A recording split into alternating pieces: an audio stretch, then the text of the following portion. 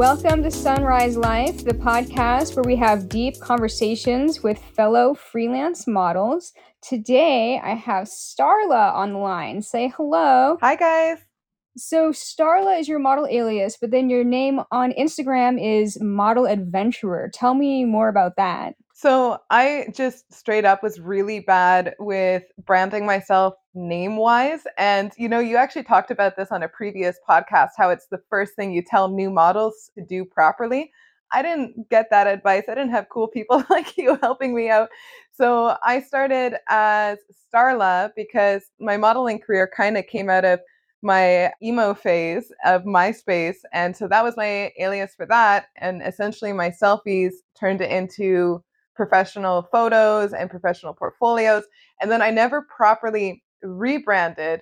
But at some point, I really hated I was originally Starla Lost. And then I lost the Lost, which was a big joke. And then I really wanted to kind of manifest a rebranding, which is where ModelAdventurer came from, because I wanted to focus more on what I wanted out of my modeling career, which was attracting adventure. But then I still wanted the safety of a fake name for Google searches. So then I kept Starla, and then now it's been like 12 years and I hate the name even more. So I've been telling people in the industry that my name is Sierra, which is my real name, because I've realized that people from work were crossing into friend zones genuinely. And it was weird for me to have my friends call me a fake name. It was hard for me to upkeep that. So now I'm just keeping it a bit more simple and just keeping an eye on my Google search to keep things clean. I really love that you described all of that because it is also a journey that I've had to deal with. When I first started modeling, I didn't even think of a nickname. I was just going by Christy. Mm-hmm. And then early in my career, I was nicknamed Rebel by some promo team that I did like rock and roll go-go dancing for. And I was signing up for my nude Model Mayhem page because when I first started modeling, I was doing nudes, but I was trying to hide it. So I had two Model Mayhems. I had a nude one and a not nude one. And Rebel was already taken. So I was like, oh, I need an adjective. So I was pure Rebel for like 15 years. And it got old a few years ago. And I was like, I think this is kind of silly. And like, it's obviously not my real name. When people see the nickname, they're like, oh, that's a silly nickname. Yeah, I liked it. I thought it was catchy because I was introduced to you when I came across your page when you were pure Rebel model. But it's one thing to know other people by other names. It's another one to live by that name. Yeah, and I don't mind like it as a nickname, but it as my main name is I don't know, it's just not me. Also, like in the last 5 or 6 years with politics in the United States and stuff, the nickname Rebel is sometimes associated with like negative connotations. And I don't want to align with that, even though that's not the reason why I was nicknamed that. I was just being rebellious, in general. Were you So. accidentally starting like unwanted political conversations just with your name? I had some really weird interactions that were unexpected from people. I'm from the Pacific Northwest, and the ideologies of the Southeast and the Northwest, it's just a different vibe. And I had no idea that, I had no idea, and I wasn't very like politically educated when I was, for most of my life until the recent like 5 or 6 years. I had an experience where I went to Nashville, Tennessee, and an African American photographer had hired me, and met him, and we started shooting and talking. And about halfway through the shoot, it was going really well, and he was like, I was so scared to hire you, and I was like, really, why? And he was like, are you kidding? I thought you were gonna be a racist bitch. Oh And I was like, what? Why would you think that? Did I say something that I didn't mean to say? And he's like, because of your name, duh. And I was like, what? And that's when it dawned on me that rebel could be associated with like the Confederacy and no. stuff. And Right. it sounds obvious to me now, especially with all the politics that have been happening in the last several years. But it kind of put a bad taste in my mouth for the nickname at that time, and I struggled with it for years after that. I had to keep on posting on, YouTube, like, this is the real reason of my nickname, this is how it started. It's not what some people think it is. Okay, yeah. Oof. I didn't even think of it in that way. And now you're happy with your rebranding? Yeah, I'm just going by my real first name, and then I use my real middle name as my last name, so it's just as not very anonymous as it can get.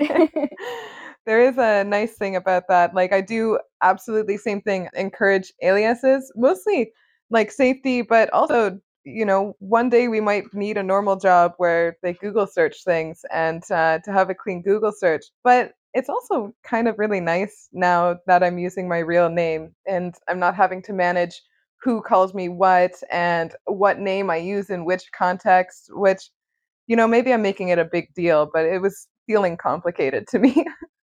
I totally understand that. Also, I had that feeling as well, like, "Oh, what if it's gonna ruin my future that a ton of news are on the internet of me with my name attached to them?" And over time, after revealing my nude modeling to my parents and, like, everybody in my whole life knows what I do, I just thought, if there's a potential employer that I'm probably not interested in working with anyway, that is gonna be shaming me about my content on the internet, I don't wanna work with that company You know anyway. what? That's really true. I had this experience over COVID where I was actually working in a medical field and I was really nervous that people would find out about my online and my career outside of COVID kind of thing. And they eventually did, and they didn't care, which was the coolest reaction that could have possibly happened because they weren't like starstruck and being like, "Oh my goodness, you travel the world," like because that would have been weird for me. You traveled the world naked, but then it also wasn't the disgust that I was expecting of, "Oh my god, you travel the world naked." They literally didn't care. They found out and they just asked, "Is this true?" And I was like, "Yes." And then everyone stopped talking about it. It was old news immediately. Cool. It was really cool that way. Yeah. The taboo isn't so insane anymore. Now that OnlyFans is basically mainstream, it's like, "Oh, you do art nude modeling? Well, that's nearly as crazy as other shit I saw on the internet." So, I was actually talking with someone, this is somewhat related, that, there is some psychologists that sat around and they were trying to test how to catch people lying. And so they were trying to come up with questions that people would be afraid to answer honestly. And that's how they would determine if people were lying without a lie detector. So it was questions like, they're all inappropriate, of course, but it was like, have you ever secretly enjoyed a bowel movement? Which most people would honestly have said yes, but most people publicly would say no, especially to a stranger. But one of the questions they used was, have you ever enjoyed yourself watching porn? And when that study was taking place, which was like the early 2000s, which isn't that long ago, everyone would have lied and said, "No, what porn? That's not me." But now you can ask that question and everyone would be like, "Well, yeah, duh. Don't, what's wrong with you? You haven't?" And it's really interesting to notice that shift in culture. yeah, that is true. It is kind of shifting more somewhat towards a more sex positive world. I mean, obviously there's backward Yeah. steps happening also. But you're right, more people are willing to say, "I watch porn." Like, who cares? Like, everybody Right? does, right? And as nude models, we get to jump on Um, that safety train. I'd like to hear the history of how you started getting into modeling and then how it's led you to where you are now. So, as I kind of mentioned before, I was doing the whole emo phase thing and taking a lot of selfies, but I've always been good at social media. I mean, as soon as I had a computer, I was jumping on social websites and I just figured out the algorithms and how to get popular on them. It was just really addicting to me. So, when I was doing the selfie thing, I was really quite popular on that, but with really bad quality photos. So, I had a few things happen that were good luck. One being I was at a party and there was this drunk girl who was crying. I had this fuzzy hat. I just put it on her and made her feel better. Totally forgot about it. Got drunk, did my own thing. But the next morning, she had actually found out who I was and messaged me on Facebook to say, "Hey, you left your hat with me. I think you might want it. By the way, if you come by and pick it up, my roommate's a photographer and he's seen your stuff online and he'd really like to shoot you." And so we did that. And with the photographer and I just really ended up vibing. Patrick McKeerkin, he was learning photography and I that was like pretty much my first shoot. And so we just ended up working together almost every day that summer, just creating. And it was really, really fun that way. Then the second thing that happened is at the time I had a face and body painting company and I didn't know anything about the modeling industry. So I was just doing my selfies with face paint and body paint and putting them on banners for my advertisement. And so one of them was a zombie. And I had posted that on Tumblr and online and all of that stuff. And about 6 weeks later, Walking Dead comes out for the first time. And the internet didn't really have zombie photos before that. So that photo went viral, which put a lot more traction on my page. And then all of a sudden, I put professional photos on, and people just thought I was a lot more experienced than I actually was. And I did not correct them. And I faked it till I made it. That's awesome. That's so cool. That's great that you just happened to have that photo at the right time for the Walking Dead to come out. Yeah, yeah, because no one knew anything about that show or how big it would be. But a phrase I really like using in this industry is dumb luck and smart choices because there is a lot of dumb luck that you just get to have these opportunities that many other people don't have, but you also have to be smart enough to see it as that and to ride that wave too. Man, I wish I had that like muscle in my mind a little bit stronger. Seeing the opportunities or the dumb luck? I guess I suppose dumb luck isn't something that I could sharpen, but like recognizing that there's a good opportunity to maximize on XYZ thing. Okay, okay. I'm really surprised that you've said that actually, because I think you're really good at that, and especially creating your own opportunities with tools that you already have. From an outsider looking in, you seem to really excel specifically in that. Oh, well, thanks. I suppose it's one of those things where if I'm in it, I always feel like there's a lot of room for improvement. Yes, I think that's what it is too. So you started modeling, you had Tumblr, you were using social media, you had that experience with that photographer of your friend where you went to had a good experience with that photographer Patrick, Hmm. and you were doing body paint and taking selfies of yourself with the body paint. And then from there, at what point did you sign up for Model Mayhem? Was that kind of like a stepping point for you? Yeah. So the other thing that happened just before meeting that photographer, and again related to the face paint, is a model. This girl who I went to school with had started modeling, and she did the whole, "Hey, can you come paint my face? I can't pay you, but I can pay you an exposure." And I just, right? But at the beginning, that's really exciting, and I was like, "Yeah, I'd love to." I thought she was really pretty. She was going by Lex Vandella at the time, and she had a few steps above me. So we did a shoot together and it was really lovely. But she was already on Model Mayhem and told me about it. So then I went on and then essentially just researched the crap of what she was doing online, which was at that point working with as many quality TF photographers as you could. So then I really mashed that button and I was just asking everyone to work with me. I really was psyched about the whole experience. And I did that for free for like a year before I saw my first payment. And same kind of thing as I didn't expect it. And then I'm like, wait, this could be a job. And then I started trying to refocus it into that. That's really awesome. And if I recall, because for our listeners who don't know, we have met in person. You are quite tall. You are tall enough to be an agency fashion model. Have you done any of that? Sure. So yeah, I'm 6'1". If the agencies ask, I'm 5'13". But so the Wait, what?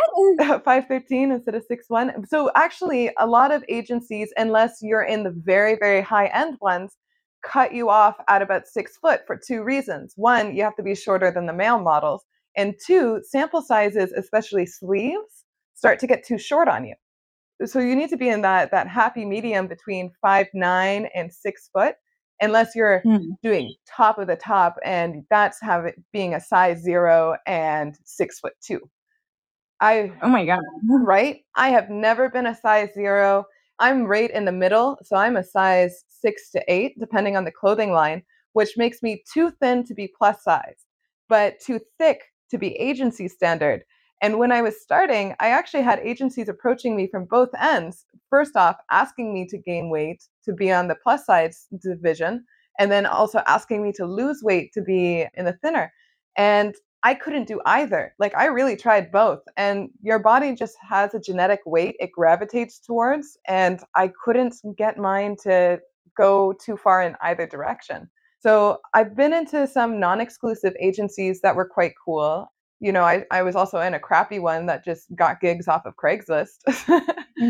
But there were some good ones that sent me on some runway. Because of my size, I did really well in wedding runway, because wedding dresses are actually made for like more realistic and more of a variety of body types. I've had this topic come up a few times in the podcast with agency height models where they're the in between size. They're not skinny enough to be mainstream, but they're not heavy enough to be plus size. Why is there not a category for like the in between sizes? Yes. So I had this really uncomfortable situation where a plus sized company approached me to do their catalog.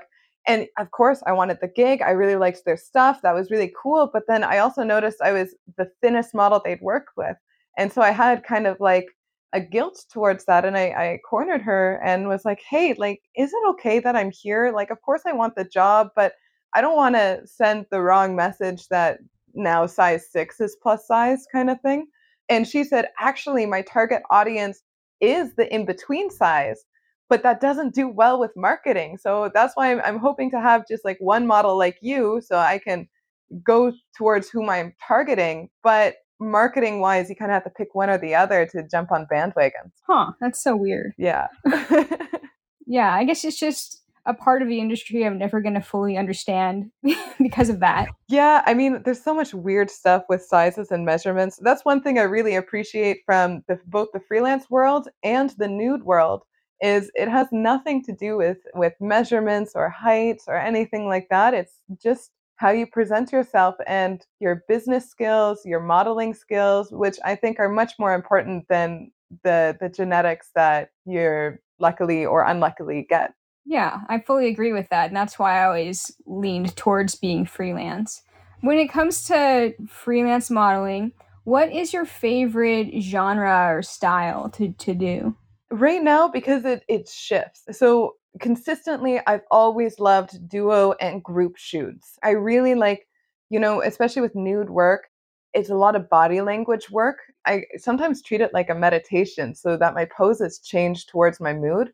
That's cool. But when you put in a second model or a third model, then it's almost like a unspoken conversation happening, which I really enjoy. I remember doing a shoot with a friend right after I got into a huge fight with an ex-boyfriend, and like I hadn't even brushed my hair, like I just looked like a mess. But I showed up 5 minutes before and I was able to put in like one sentence in. She saw it.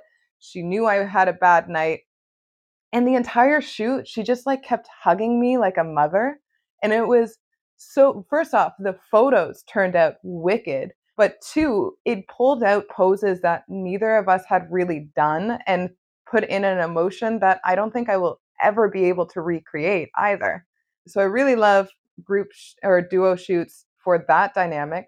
But the new one that I'm super interested in is I really love underwater work. That's a whole new challenge that I really want to hack. Yeah. Yeah, and so you also invited me for that underwater thing, which I thought was the coolest thing. Also, I'm still actually culling down the images because we took so many and I suck so hard at that. But that was really fun to work with you and Astrid because you guys have so much experience underwater. I was really intimidated because my breath hold is not like where your guys' breath hold is. But one of you said something that was really nice that it has stuck with me, where it's like, it doesn't really matter how long your breath hold is. It only matters that it's longer than the photographer's. Yeah, yeah, it's true. I mean, people think that you have to be able to hold your breath for a really long time. I think as long as it's more than 15 seconds, you're fine. Like, it doesn't take that long to get a good photo. Like, Yeah, but with that being said, you guys did have a long breath hold. Like, where would you say yours is at now? I haven't been practicing lately because I've been in the desert. That's fair. And my breath hold on the couch when I'm practicing at home is a lot different than when I'm swimming in cold water. Absolutely. So on the couch, my record that I haven't reached in a long time, but my record after practicing for several months every morning on the couch and like breathing up and all that was 3 minutes and 20 seconds. Wow. So that's a lot, but I mean, that's not realistic for when you're actually at a shoot, especially when it's really cold. It takes your breath hold away because your body's trying to warm up and is using the oxygen to like shiver and stuff. And when you're swimming, especially like moving your body around, it takes more oxygen. So, and then I think psychologically also, depending on how calm you are, the calmer you're able to be, the more you'll be able to hold your breath. But I would say that on average at shoots in the water, like I don't try to like beat my underwater posing record every time I go underwater, because if I do that, then I'm not going to be able to have that long of a shoot because I'm going to be stressing my body out to try and recover every time I get back to the surface. So I would say that, between 30 to 60 seconds underwater for me, depending on how deep I'm going and whether I have to dog paddle a bunch in between posing. That's kind of, I would say, my average for when I'm at a shoot. And if they need me to do some kind of like how long can you hold your breath thing, which the only kind of people that ever do that are like fetish people, right? It's still not going to be as long as when I'm practicing by myself on the couch at home. Yeah, that makes total sense. Have you ever gotten past, like, there's a point where your diaphragm flutters? Yeah. Have you ever gone past that point with a breath hold? I can get past at least one of them for a while, where like, yeah, your diaphragm kind of like convulses a little bit. And you're like, okay, like, just got to tell yourself I'm not going to die if I wait another 30 seconds. So I've been able to go, I don't know, 20 or 30 seconds or so beyond that first, like, oh my God, I need air, like hiccup thing. That's huge though. Like I've only been able to do it once because like you said, it's super psychological. So when I get the diaphragm flutters, I have a hard time getting past that. But the one time I did, just like you said, it gave me like a whole 20, 30 seconds underwater, which is huge. Like that's a huge amount to increase just psychologically. Yeah. There's also, I've noticed when I am like pushing past that a little bit and when I do finally surface and get like a good breath of air, like you can kind of, it's kind of hard to like understand it if you haven't like done a lot of breath hold work, but for the listeners. But when I surface after like an experience like that and finally get a good breath of air, my whole body can feel the oxygen going back into it, and it's like very satisfying. I'm like, okay, I just feel like I did a really good job and I feel proud of that. That's super So cool. yeah, I don't know if you've had that feeling when you surface before. No, not yet, but I haven't gone as deep as like figuratively and literally as you. And I also wanted to preface to the listeners that going past your diaphragm fluttering is good to do, but that's one of your last body physical responses to not having any incoming air, which means like don't do that on your first try. You have to know your body really well because you're not going to have any or many more physical sensations to tell you need air. So you need to be on top of that and actually get air without your body telling you again. Yeah, it's really good to air that out. This is like, don't try this at home unless you've gone through the freediver training, not just the PADI certification, but Sierra and I and a lot of other full-time models that do a lot of underwater work have had freediver certifications where they teach you all of this stuff. And so yeah, that's extremely important. It is very, very dangerous. Mhm. It is, but like it's the challenge because okay, yeah, a little bit because of the danger, but there's just so much more to think about underwater. I mean, it gives you a whole new element of posing in a 3D realm of just floating. I haven't quite hacked all the different poses I can do without having to worry about gravity, but that's why I'm so interested in it is that gravity is or buoyancy is so much more different than gravity that it creates a whole different element for posing. Yeah, I like that too. Cool. Yeah, we're both very passionate about underwater. I can tell we could talk about this for hours. I have a question that I ask everybody on the podcast. Hmm. It's called the photo shoot fail of the week. Can you describe a situation that you had that was a crazy photo shoot story, either because something that happened at the photo shoot itself was crazy, or the photographer themselves did something crazy. Like, what's your of note crazy photo shoot story? So I had to write one down before this because I think you can relate that there's a bunch of weird things that happen throughout our career. But one that has a shock factor is I've been held at gunpoint before, and it was in What? Canada. Yeah.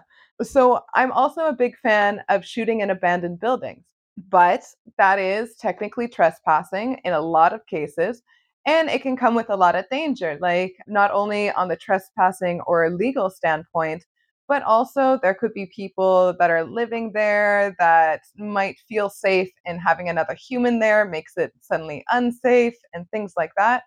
What happened in this case is I was working with a photographer whom I've worked with a bunch before and is in the Bando community. So this was just chance. Like, he had scouted the building before, he had done everything he needed to make it safe for me. And something like this still happens. And I don't blame him at all. He did all of the pre checks. So it was an abandoned mansion. And we knew we can get in through the back, which puts us in the basement where an indoor pool was. But of course, it was empty. And so we started doing shoots, and of course naked, and then we go into the next room with the pool. And I should say that I was with another model too, so the dynamic is two females and one male. And then all of a sudden we heard this like bang, which we thought like, okay, someone's in the building. We thought it was a door slamming. So that has never really happened to me, especially because we heard running footsteps too. So we're like, okay, like this doesn't seem safe. So we all kind of hid in the room we were at. There wasn't much light, so we were hiding in the shadows. I'm still butt naked. So I had to like 007 into the other room to get my clothes. So I'm like, man, if I'm gonna die, it's not gonna be naked. So I get my clothes on and I hide in the shadows. We've heard that he's checked the top floor, he's checked the middle floor, now he's come into the basement. And from our hiding spots, we were a little bit separated. We could see the beam of the flashlight coming through. Like, this guy is not just checking a sound. He knows that people are in here and he's going to find them. So we, the three of us, recognized that this was the case, and, came out with our bags on the ground, hands up, like, hey, hey. And of course, we got barked at, we got yelled at. This guy was screaming at us to give him our wallets. So we thought we were getting mugged. And he had a gun pointed at us too. So of course we did all of that and got everything to him. He's taking photos of our ID. He's like threatening that he's going to like kill us and throw us in the river in the back. And Oh my god. yeah, it was like very intense. He said he was going to put bear traps on the property to catch all our friends.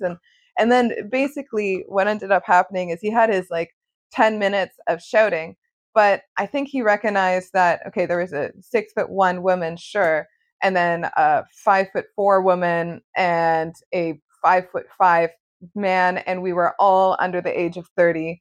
So he kind of stepped back a bit that we weren't a threat. And I still believe to this day that's the biggest reason we were okay, is because of the female to male ratio, height, and age. We just were not a threatening group.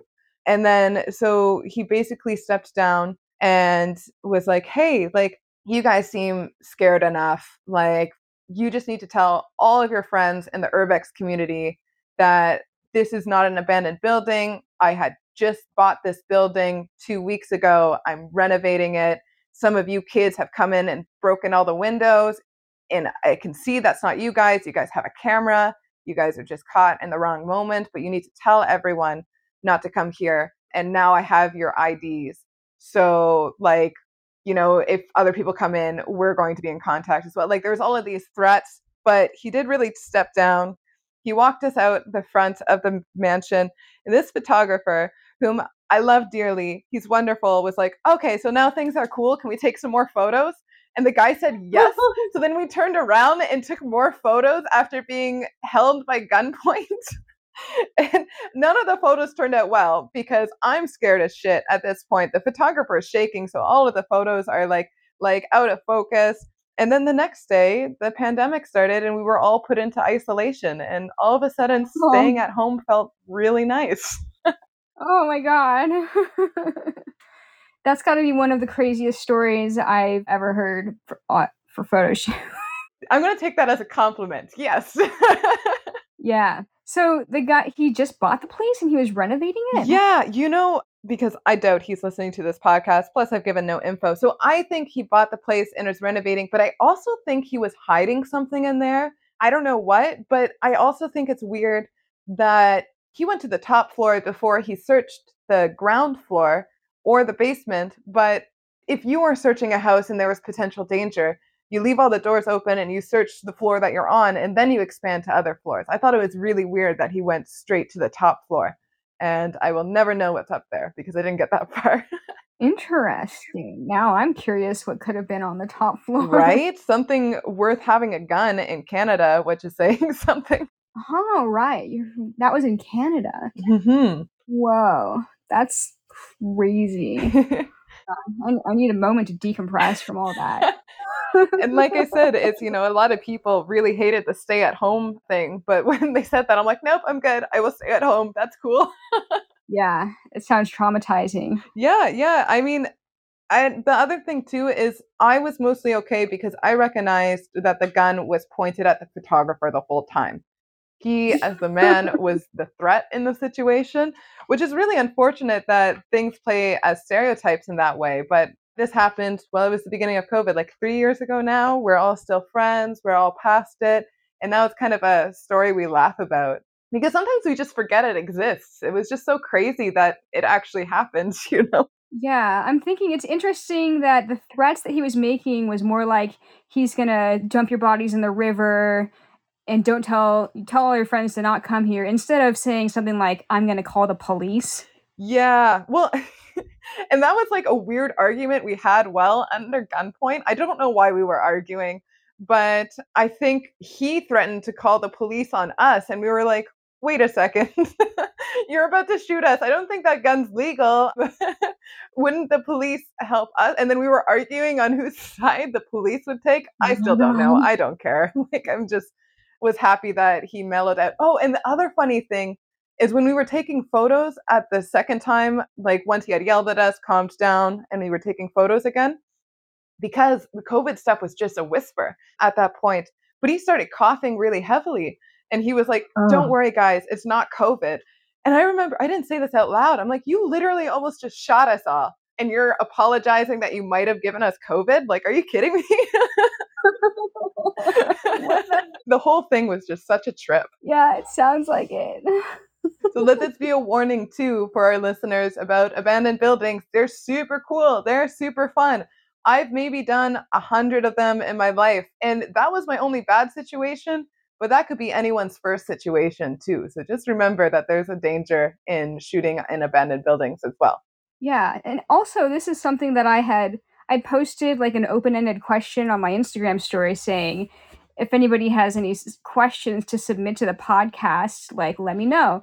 One of the questions that somebody submitted was like how do you go about doing abandoned location photo shoots? Like for anybody that's out there that might be an aspiring photographer, like what tips would you give them for abandoned places shoots? Okay, so I was really lucky with my abandoned buildings. Except for that one. Yeah, true, true. But it was because I had an ex-boyfriend who was really big in the graffiti scene. So he, in all his spare time, was scouting and pre-scouting these. So I had all of these locations under my belt that were pre-scouted and safetied out by my ex. So, but for myself, now that I'm going through them, I'm looking to see what kind of debris is on the ground, if there's needles, if there's glass, and you can check that even outside the building. I would check outside the building and just like wander around a little bit to see what people come out because if it is a place that has security, they're not going to care too much if you're wandering around on the grounds. They're going to give you a slap on the wrist and tell you not to do that. Maybe they'll have a power trip, but it's not serious. If they catch you in the building, that's when fines and stuff usually come out. So if I was pre-scouting, I kind of wander around, I check out, I see what I can see in windows. If nothing's happening and I've been wandering around for like 10, 15 minutes, then I might start checking doors and windows. But of course, same thing, you always are checking because if you climb through a window and just drop, what are you dropping into? Like, these are really important questions. But there are also like a lot of urbex groups that do all of these pre-scouting for you. So like it's one thing to find an abandoned building on the side of the road and start doing all the safety checks. That's a lot more serious than going onto a Facebook group or an urbex group and seeing something that's already been pre-scouted. There's usually photos. Like that's a much safer route. And people are pretty giving in that situation because they're giving to other photographers, not graffiti artists. Graffiti artists had to be really sneaky about everything because I mean, they in a lot of people's views would vandalize the building. So graffiti artists were often kept out of the loop and having to figure things out on their own. Yeah, makes sense. What about trespassing signs? Do you go past those or do you take them with a grain of salt? What is your personal policy on no trespassing signs? Uh, as far as the technicality, at least in Ontario, it's really hard to keep track with laws elsewhere. But every entrance has to have a no trespassing law. Otherwise, you can kind of legally play dumb and it be perfectly acceptable and be like, there wasn't one on this entrance, so I saw none of them, and that's why I went in. So it's really easy for me to play that in my home area because there's that legal loophole. Outside of that, because I'm not doing so much location scouting, other people are, I'm kind of just trusting other people's gut. And so far, other than that one situation I've explained, there hasn't been any issues, but I don't super pay attention to no trespassing signs. Yeah, I do also take them with a grain of salt too, because I'm not sure. Like, it depends on the location, obviously. Sometimes I'll read about the area on Google or I'll ask other people that have been there. Like, is there somebody working on site? Are there staff security cameras and stuff like that? And if there's not, and there's no trespassing sign, and there's like nobody around, it's like, well, if I'm not breaking stuff or being loud, like nobody's gonna know. Like, Yeah, just hop in. exactly. And like you said, the no breaking thing is as far as legally, as far as respect, abandoned buildings are cool. Like don't go in and smash a bunch of things and leave a mess. Other people will want to shoot in it. Other people might want to restore it. Like there's just no reason to be a dick in there. I will say another tip that I want to add is have a first aid kit on hand. So I was at a workshop in an abandoned building once, and I stepped on broken glass and was bleeding quite a bit. And the workshop organizer did not have a first aid kit. Oh no. Oof. Especially for running an event in one. Oh my goodness. I know, but fortunately, one of the other photographers attending had one, and his was from like the 70s, and he had like a little glass tube of iodine, No kidding. and that seemed to work. He's like, "Oh, I finally get to use this," and I was like, "What's iodine?" One habit I've taken upon, especially since we're posing naked and bare feet in these abandoned places, is I find like a piece of wooden board already in the abandoned building so it doesn't look misplaced. But I just pick it up, I clean it up, and I carry it around with me. And it's just like my safety board. I'm standing on that board through the entire set. No one else notices because the location changes and there's just rubble everywhere, but I just always find like a board that suits the environment and stand on that. It helps me. I can place it on glass and be okay. Like it just makes things easier. Oh my gosh, that is such a good idea. I'm gonna use that in the Absolutely.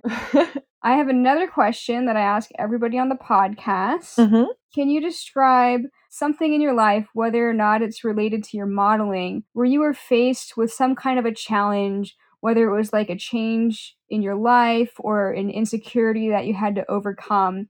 What would be the rising phoenix moment in your life? Well, man, I've had so many, which I think is really a cool thing about my life is that I'm constantly challenged and growing. But I did prepare an answer for one that's modeling related. So it had to do again with rebranding. So I started photography when I was 16. And then I already knew about the nude world. I grew up in I didn't understand the problem with nudity. So I was very eager to get into nude modeling. So right when I was 18, I started nude modeling, but I didn't understand why I was having more trouble than a lot of my peers trying to get into the artistic world. Because of my body type being a little bit on the curvy side and being bigger chested, I was typecast into the Playboy genre of nude modeling, which is fine. I still do some of that today. It's totally cool. It was just 100% of the gigs. And I'm 18, so I didn't really know how to set boundaries. So photographers kept asking me to do the panties between my ankles and do like the oops kind of thing, which Yeah. yeah, and it's not like the hard part to learn with that was it's not crossing any boundaries as far as safety boundaries because at that point I only understood boundaries as safety boundaries. I just thought it was tacky. I just didn't want to be photographed that way. I thought it was silly. I didn't like it. But I didn't know how to say that. I didn't know that that was a good enough reason to say no to something. And like I said, I still like do shoots like that every once in a while, but I hated that it was 100% of my shoots and I didn't know how to get out of this branding. Is the more shoots I did, the more I got requested. So good, I was getting more business, but it was in a direction that wasn't super fulfilling or fun for me. So I tried for like a year or two and it just kept getting more and more into that niche and I couldn't get out. So I completely stopped nude modeling actually to try and figure out how to do that, which was a shame because I loved being nude, but all of a sudden it just had a stronger sexual connotation than I understood it before. And I still wanted to have a separation between sexuality and nudity. I know they can coexist, but I didn't know how to balance that line professionally in a way I wanted to be represented. So I quit nudes for like 2 or 3 years and just ended up building my portfolio really strong. I still did a lot of boudoir and lingerie, which arguably is sexier than nudes, but I just somehow felt better doing that. And then when I graduated college, it was kind of okay, do I go on for my master's or do I see where this modeling thing could go? And my first summer after, I tried nudes again, and it just completely, because I had a stronger portfolio, because I wasn't an 18-year-old girl who's like that age group is highly sexualized, unfortunately, too. Now that I was a bit older and I knew what was going on, I had a completely different clientele of photographers that were approaching me that were more collaborative on what kind of photos I wanted, how I wanted to be represented. I had a more diversity of requests. It wasn't getting asked the same thing. And it really made me feel better with modeling and really made me want to pursue it more, to give it more trust, to give it more of myself in because it just felt more in tune with my identity and how I saw myself. So yeah, that's my Phoenix Rising moment. It took a few years, but I finally figured it out. Oh, that's really interesting. I've had a similar kind of issue as well. And I what I learned from it is that you get more of what you put out. Yeah. So if you want to do more like fancy dress photo shoots, you have to start setting them up on your own. You have to like create that vibe, and then people who like that vibe will come ask you to create that with you. And it took me a long time to figure that out too. Yeah, because we're so in tune to like posting content and showing that we're active and stuff like that. Like now the general rule is I try not to post things that I wouldn't want a photographer to be like, do that again, but for me, because there are photographers who do Yeah. that, right? Yeah. So I still do a lot of glamour photography, but you'll notice I never really post it because it's just like I don't have anything wrong with it. It just doesn't feed my soul. So I do glamour photography not secretly, but I don't super encourage it in my life either. Yeah, you'll get hired for it and you'll do it, but it's not like you. Yeah, yeah. It's for me personally, I call it the photocopying part of the job. I'm just like I never figured out a way for glamour posing to be fun for me. It's to me it feels almost cataloggy where you just have like nine rotating poses. But that's also probably because I didn't hack glamour photography. I love art photography because you can just tie yourself in knots. You can do like the weirdest things and someone will call it art and reinforce it. And it's a lot more fun that way. Yeah, like I mean, I could do it all, but you're right. There are like go-to poses that glamour photographers all like. So if you're getting hired by somebody for a glamour shoot, you already know what poses to do that they're gonna either ask you to do, or when you do them, they're gonna really like them. So you just do those 9 poses over and over in different various striptease sessions. Exactly. Exactly. Which is just it's not like for me creative or inspiring. but it is part of the job and I still don't mind doing it. It's just not my favorite contract. That's all. Yeah, and I guess you could get good postable images of yourself at glamour Yeah. shoots that are make you marketable because they're always like, highlighting your features. You can usually see your face really well. Everything's in focus. So it's more I feel when there's a model who has their portfolio is like more like completely art photos, a lot of photographers want to know what your face looks like, what your face looks like now, Yeah. what your body looks like when you're standing up, like just without posing, and so it is. I feel like there is a benefit to having some glamour photos, but not Oh everything. yeah, and totally. And we all know too that glamour photography hits the algorithm and hits social media way better than almost anything else. Like it's just what the masses want to see. So like on a business level, it's super smart to do those too. And there's like a never-ending supply of glamour shoots as a travel model too. So it's still like very good. It just doesn't feed my soul. Yeah. But I was thinking about this the other day. It's like when somebody posts like everything that they have is like Photoshop, so they always look perfect. Now that AI is getting so good, that model that posts 100% all like photoshopped pretty glamour photos, they could be an AI. Like they might not even be a real person. Like you don't know. That's it. Oh man, AI is changing the industry so much already. It's going to be really interesting. I was listening about the possibility of people selling their image to AI, like going in and getting 3D photographed and whatever, and selling the rights to your image for people to use in movies or in photo shoots and things like that, which I personally totally see the AI industry moving towards. It'll be interesting as far as privacy and consent laws go, or rules, how far that'll go if it does go that way. But I do think so, and I'm just going to sit back and watch. Have you heard of deep fakes? Yeah, yeah. I mean, I've only heard and read about them in blogs. I haven't actually gone down the internet hole to watch them and see if I can catch them either. I learned about deep fakes the hard way. Several years ago, I think 2018 or something. The technology might have been newer. Maybe it was 2019. I'm not sure. Yeah. Somebody took two different videos of a woman named Dillian Harper, who's a porn star.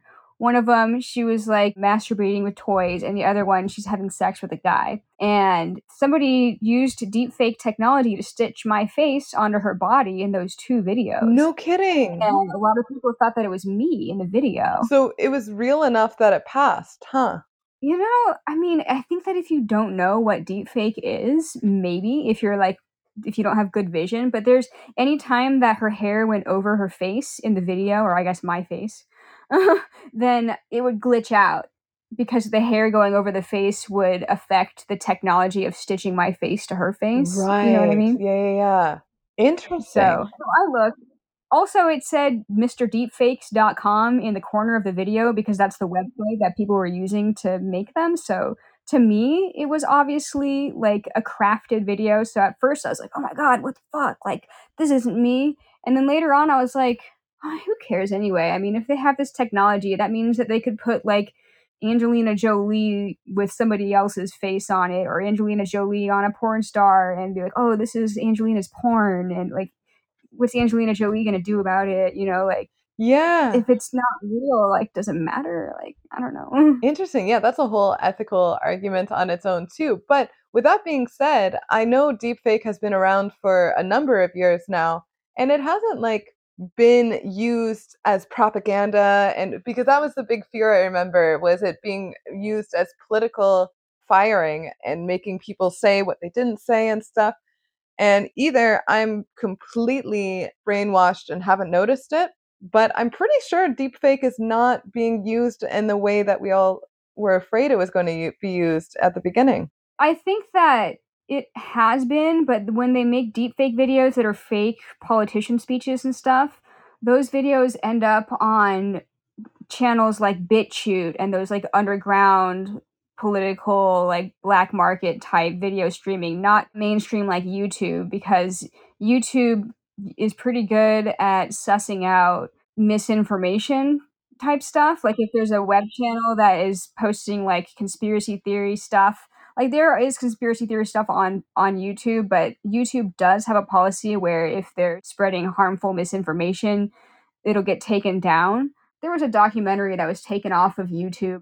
It was called Plandemic. Plandemic. I'm writing that down. I'm gonna watch it. I'm gonna get really stoned later and watch it. Yeah, so it has like all this falsified information from people that were making speeches who weren't necessarily like actually credentialed, like verified people. And it made it sound like the entire pandemic was a hoax and stuff like that. Right. I think I've heard some stuff about that.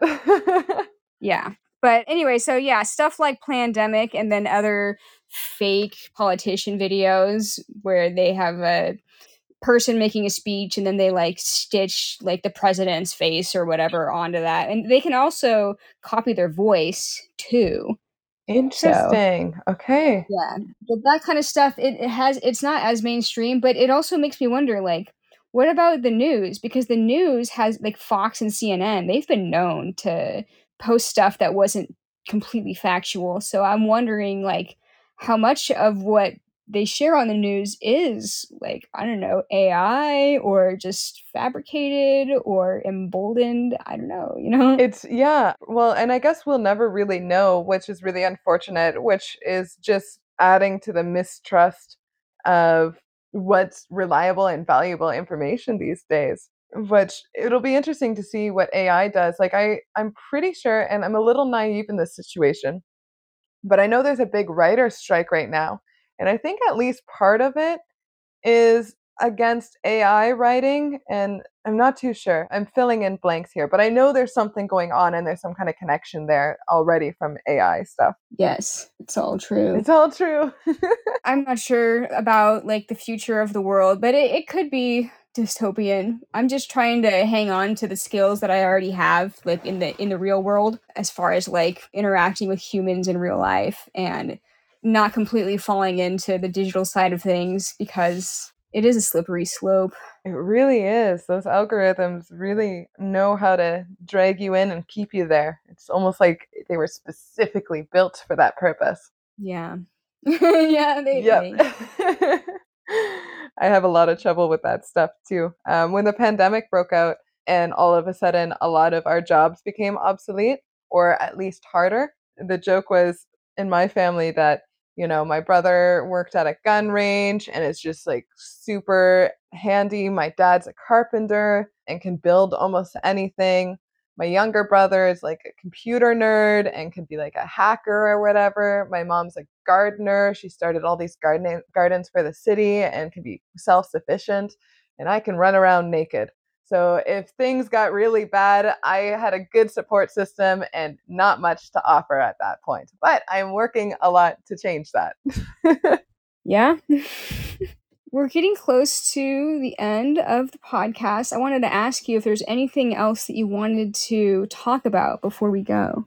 No, nothing specific. I'm really happy to have been invited on here. I've been listening to your other episodes. I think you're doing a phenomenal job, and it's really cool to hear a lot of other perspectives going on. And I think in the process of you doing this, you're building not only a stronger conversation, but a better knit community and making these questions and these people more approachable when they're kind of scary without someone starting the conversation like this. So, thank you so much for starting this podcast and thank you for inviting me on it. Yeah, absolutely. And you're right. It is kind of awkward, like thinking about things like setting boundaries and saying no to certain things. And these are things that, I struggled with also when I first got into modeling. Mhm. But I think it also translates into people who aren't models or photographers, like with their regular lives and relationships too. Absolutely. Yeah, I always forget what kind of bubble we live in, that we have such a different world, but there's so much spillover in it with communication, consent, nudity, art, and all of that stuff that I think everyone's interested in. They just don't know how to get into it. Yeah. And I also feel that sense that we are kind of in a bubble. And even looking at my statistics and seeing who's listening to the podcast and the people that are giving me feedback about it, they're all photographers and models. And I'm like, I think that this podcast is interesting enough for people outside of the industry to be curious about. But then I also second guess myself. I'm like, is it? Are we just kind of speaking Greek to people outside? You know? I think it is. I just think we're at, like, you're at the beginning of podcast stages where it's hitting the niche group that it's made for, and then once it gets more traction and other people start getting, like, I do think this is interesting. I mean, OnlyFans wouldn't exist if it wasn't for people wanting to know the inner side of the entertainment industry in some way. Yeah. So yeah, no, I think this has a lot of potential to reach those kind of ears. It's just a question of when. That's true. And oh, I do have to backpedal a little bit because there was one person that messaged me saying they listen to the podcast and they are not a photographer, but that because they listen to my podcast, they learned about what model photography workshops were and they joined one and they did like a photo workshop at some local glamour studio thing and they liked it. They're like, "Oh, I'm going to eventually like work with you one day if you ever come to my town." And I was like, that is so cool. And they sometimes when regular people and I are having a conversation, you know, they're like, "Oh man, I just need some hobbies. I need to get out more." I'm like, join your local photography meetup, you know? That's really, really cool. Look at you. That's like a very, very direct effect. Imagine all of the things that are happening that they're not telling you, like, directly, you know? Yeah. I think that photography, like being behind a camera and taking pictures of something, even if it's just like pictures of a parade that you're at or pictures of people partying or whatever. It is like somewhat of an escape where you have a function to be there instead of needing to have a conversation with people to look cool. You can be taking pictures at an event. I don't know if you suffer with like any social anxiety. You seem pretty extroverted. Yeah, yeah. I mean, that's a whole other conversation on its own. And we could talk about that on another time or another podcast. Otherwise, this thing's going to be like 3 hours long. Sure, for sure. Yeah. The reason I brought that up is because there are people who have sort of come out of their shell through photography. And I mean, I've had that as well, where if I'm at some event, having a reason to be there besides just trying to talk to people, just through taking pictures it helps me get through it. I absolutely agree. And then how fun is it to have the memories? There was a quote that I really liked that was like, I really like photographs because they never change even when the people do. Yeah, heck yeah. I like that. Well, I will share your link to your Instagram, and if you've got like a website for your portfolio or like your Model Mayhem link, I'll put that in the show notes also. That's wonderful. Thank you so much for having me and for promoting me. That's wonderful. Yeah, heck yeah. It was great having you on the show, and maybe I'll have you on another episode down the road in the future. Absolutely. Let's dig into extroversion and social anxiety with photography. Sounds good. All right, Sarah, it was great chatting with you. Thank you again. Bye.